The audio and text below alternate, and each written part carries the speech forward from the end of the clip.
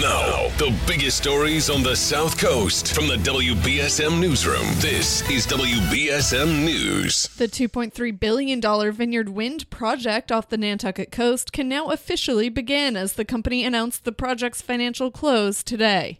The now fully funded Vineyard Wind 1 is slated to be the first commercial-scale offshore wind farm in the U.S.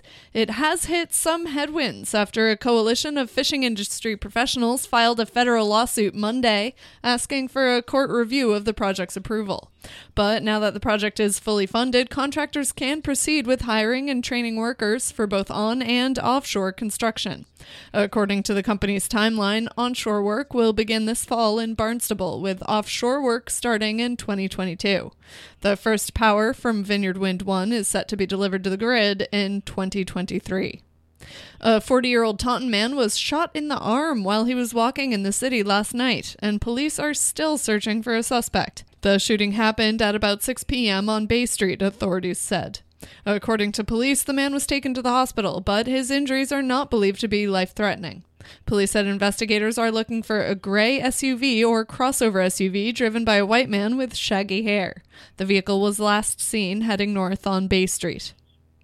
New Bedford police have arrested a city resident on firearms charges Monday following a tip from his social media posts.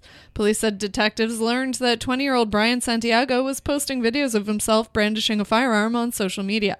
Santiago has a previous conviction for firearm possession. On Monday night, police said Santiago was searched and allegedly found to have a knife and a .380 handgun loaded with 5 rounds of ammunition.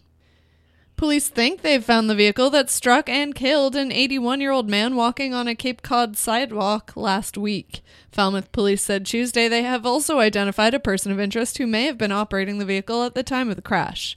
In a previous post, police said the victim was struck from behind by a speeding vehicle at about 11:30 p.m. Friday while walking on a sidewalk with 3 other people. The other pedestrians were not injured.